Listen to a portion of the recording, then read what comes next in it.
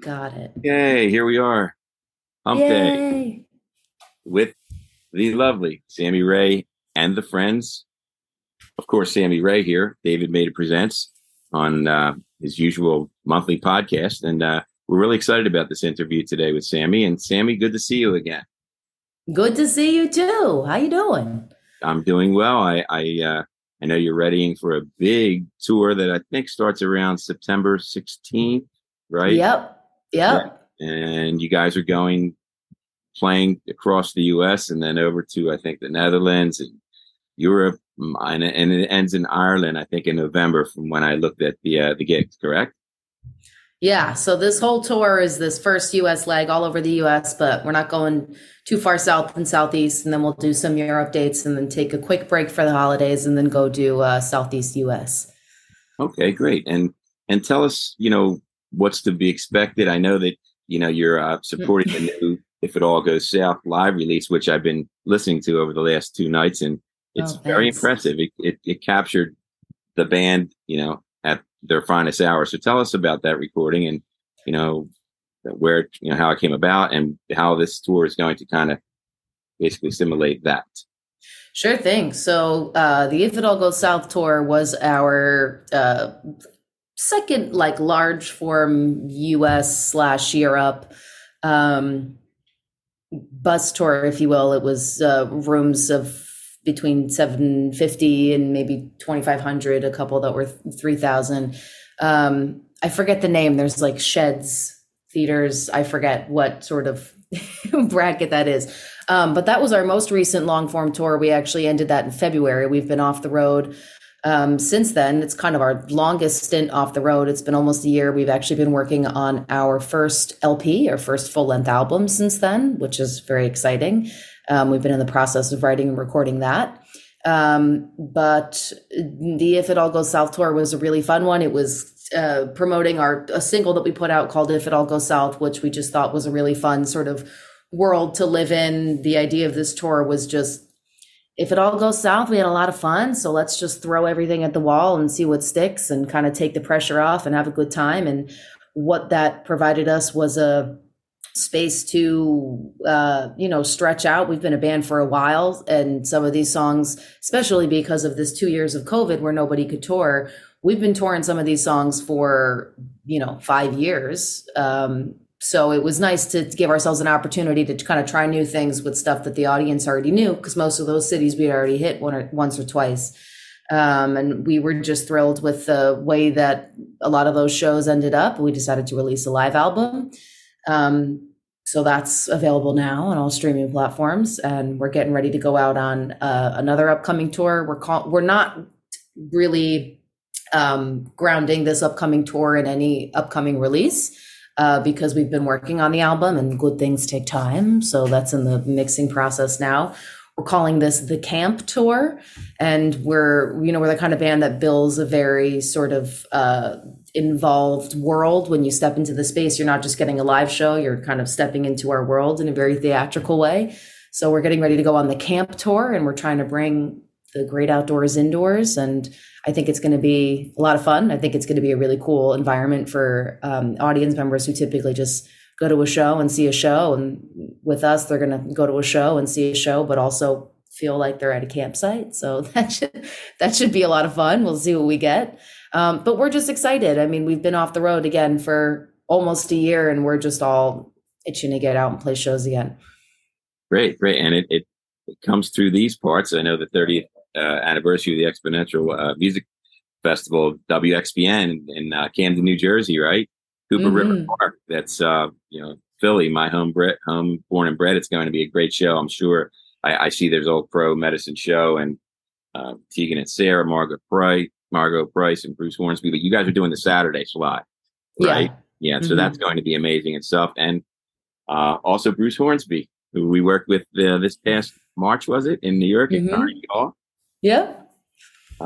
So I guess we can flash back to that. I first met you at Carnegie Hall in New York City on the Paul McCartney tribute that took place, a tribute to Paul McCartney, which was amazing. Your performance was amazing. Tell us how you felt about that. I mean, you did the solo performance. It's all over the internet if you want to check it out. fans. But tell us about how you felt about being involved with that. That too will always be in honor of my career, in honor of my lifetime. I've been an enormous fan of Paul from the time I kind of realized music was music. And from the time I was 12, I knew I wanted to be a songwriter and somehow be a part of a band. And I've always been just so in love with and so impressed with Paul is a very melodic songwriter. Pretty much everything is an earworm. Everything has the potential to be a hit, and it's just hit after hit after hit. I mean, I don't think there's any question that he's one of the most prolific songwriters of all time.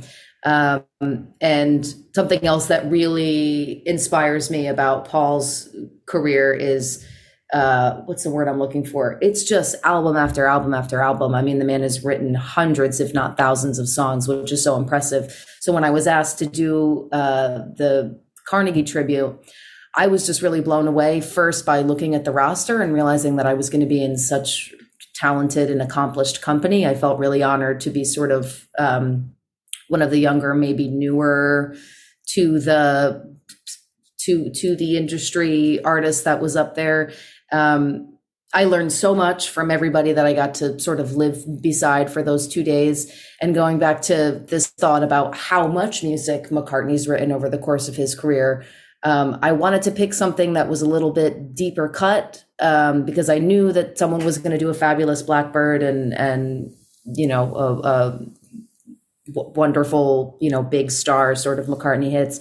And one of my favorite albums of all time is Ram. So I decided to go with Heart of the Country, which I thought really was in line with what I do, which is take a song that's very simple, very catchy, but sort of bare bones and do something really interesting with the arrangement. And it has that fun little, very melodic, impressive scat break in the middle. It was kind of a difficult decision for me to decide to do it solo rather than with the band. I have said many times on interviews and so on that the only time I ever get nervous to go on stage is when I'm not with the band. Now I can go on stage with my band in front of 10,000 people and not even think about it. But I just realized, you know, Carnegie Hall is a space that's built for lots of instruments playing all at once without the, you know, facility of microphones or one or two artists just kind of sharing their talents on the stage. And I decided to try it solo. I came up with the little arrangement. I was having a lot of fun with it. And I hoped that, and I get the impression that this is what happened, but I had hoped that that sort of really whimsical, fun solo performance. I mean, I played ukulele on at Carnegie Hall on stage. I hope that in the middle of that tribute that would sort of be a bit of a break and a breath for the audience, and that we could all smile together for a second. And that's the impression I got, and that's sort of the feedback I've been getting. But all in all, it was an honor of my lifetime, and I learned such a great deal. I made some wonderful friends, and I'll never forget it. I think about it all the time. Yes, I mean that, you know, you mentioned Ram, what a great release, and you know, Part of the Country, it was really a unique track that you chose, and you really killed it. I mean, I watched the performance from the upper booth where I was seated, and it was really well done. So, and to do something so like that isn't always an easy task. So you definitely delivered the goods. And Part of the Country, speaking of, well, you're originally from Connecticut, right? And you came into the city, right? You know, around college, 19 or so, and you wanted to be a songwriter. And you've been at it since, and that's how I guess you formulated the friends that are now Sammy, Ray, and the Friends, and then you guys started playing out. I mean, I don't want to say the word cult, but you guys have a huge following, like indie, alt, funk, jazz, covers all genres of music, and the energy level is like, I was watching some of the stuff you guys did, Central Park over the summer, and it's intense, and you are at the forefront of it. Tell us, like, you know, how you wanted to be a songwriter, and then you get into this, and it turns into this ultimate cool jam, alternative funk, you know, two players, you know, a diversified all genre, you know, great sounding live band. That's a rare thing these days. Thank you very much. First of all, those are all kind words. So I just kind of, I wouldn't say I grew up in a particularly musical household. My folks were kind of playing the radio, and my dad was a classic rock guy, and he would play that stuff for me. And I knew that I wanted to be a songwriter. I was really attracted to the idea of, at 12, you're like, oh, I can like share my feelings, but through the like lens of lyrics, and I don't have to share everything. I can use allegory, etc., and not really let people into exactly how I'm feeling unless I want to, and I explain the lyrics to them. And that seemed really attractive to me. I mean, what kind of complex emotions do you have at 12? But it was special. So I started writing songs around then. At the time, I was teaching myself piano, teaching myself ukulele, a little bit of guitar, but not really. But I started to realize as I got older, what the music that was most attractive to me was big old bands, big old rock bands. And I would say I had a relatively hard time making friends as a kid. I was just kind of like a very musical, artistic theater child in the middle of the woods in Connecticut. And I decided probably late in my teens that I was going to do this thing, but I wanted to front a band, because I was not only really attracted to the idea of songwriting, as in write a song and maybe give it to somebody, but I was really attracted to the idea of being at the front of a band. I was a huge Bruce Springsteen fan, big old band. I didn't just want to be a songwriter. I wanted to like be Bruce. I wanted to be Paul at the front of Wings. I wanted to be Freddie Mercury at the front of Queen. And I studied for 1 year at the University of New Haven. I was studying audio engineering and sound technology. I thought I wanted to be a mixing engineer. And then I quickly realized that I was on the wrong side of the booth, and that's not what I wanted to do. To be honest with you, Dave, I think that the word engineer sounded a little safer for my parents. And so I went and did that.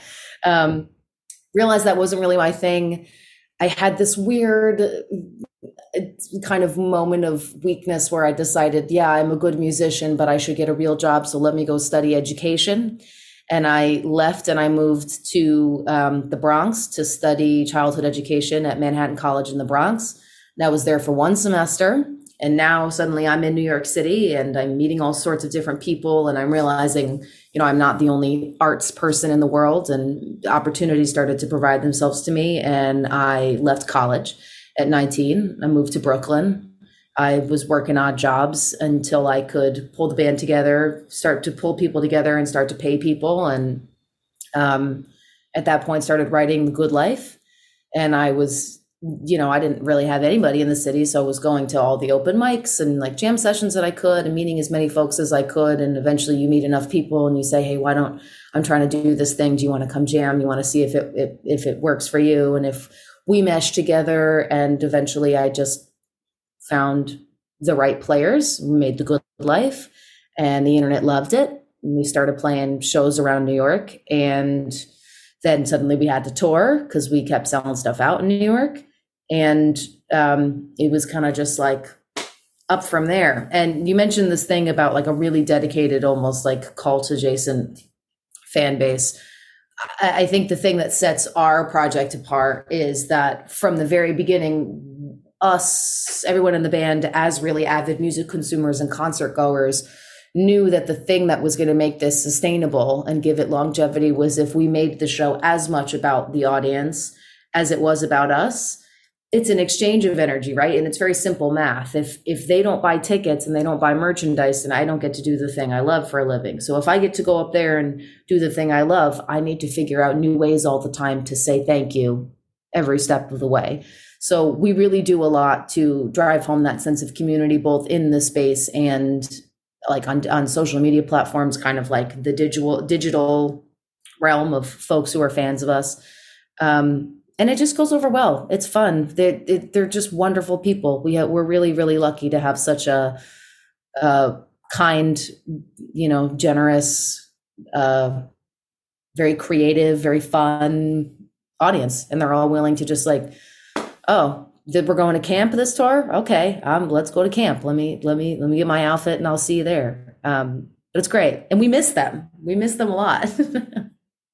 It's very interesting. Again, like you obviously, I'll get back to your talent. I mean, you have your vocal nuances are amazing. You're multi-instrumentalist, but the band, and the friends, I mean, you have great musicians in the band. So yeah, it sounds to me like this was like, it was all built organically, and you're covering all, obviously you're very intelligent. I can tell immediately, but you know, it's like you get it. And it's some people, like, they don't have the total package. I mean, Will Lee mentioned you. He's like, you have to check her out. She's amazing. And then I heard you perform at Carnegie Hall for the McCartney tribute, like I said earlier, and I was totally floored. And then I looked into the band and I'm like, wow, these, you know, this band is really amazing. So there's a lot of energy on stage. So again, you have the full package. I really think that this band, you know, has already proved themselves. And I think that you're on to the next plateau, and you're going to climb with it. So I hope that, you know, well, thank you. That's very kind. You deserve it. So I say this, and I don't want to keep talking. Is there plans in the future, obviously, for some new music from Sammy Ray and the Friends, you know, after this tour, you know? Yeah, absolutely. So we've, like I mentioned, once we were touring sort of the tri-state area mainly before the COVID lockdown, and we ended up dropping an EP while the whole world was locked down and we couldn't tour for, you know, maybe 18 months. But we really worked hard to maintain that sense of community online.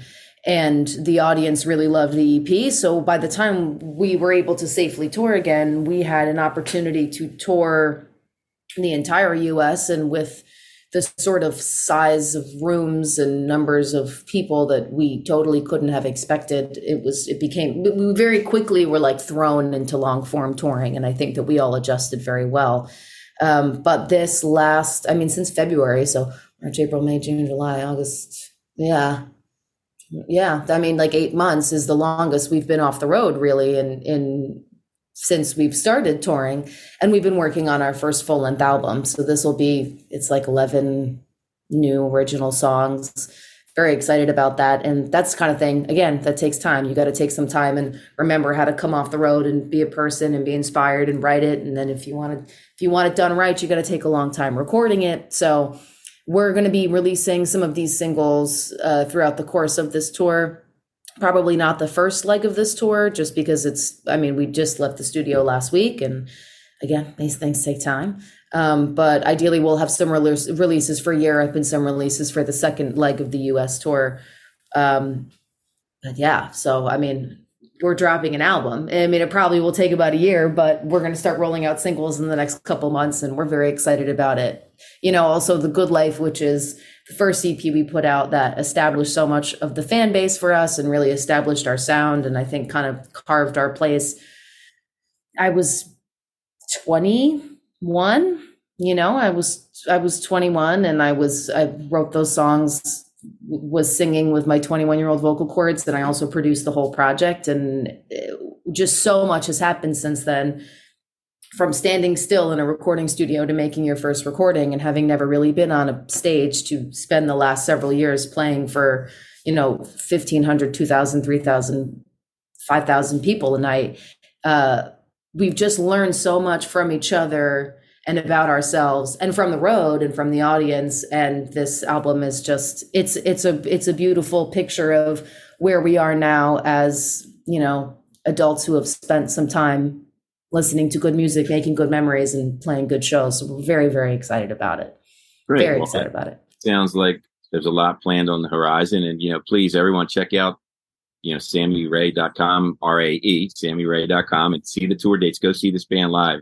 You will not be disappointed by any means, and check them out. You can download the new release, you know, if it all goes south, on Spotify, Apple iTunes, all usual digital downloads. Just like this podcast will be available on Spotify, Apple iTunes, and that is free. But anyway, I wish you the best of luck with this tour, US, Netherlands, you know, Europe, Ireland, and, you know, what's planned. And in particular, I'll throw this out there, you know, the 30th anniversary XPN big festival in Camden, New Jersey at Cooper River Park. Go see Sammy Ray, you know, and the Friends. And the date is the 23rd, the Saturday afternoon. So I'm looking forward to it. And I know the listeners at 88.5 are really into, you know, the band. So you're going to get a lot of support there. So again, I thank you for doing this podcast, Sammy Ray. It's been a pleasure.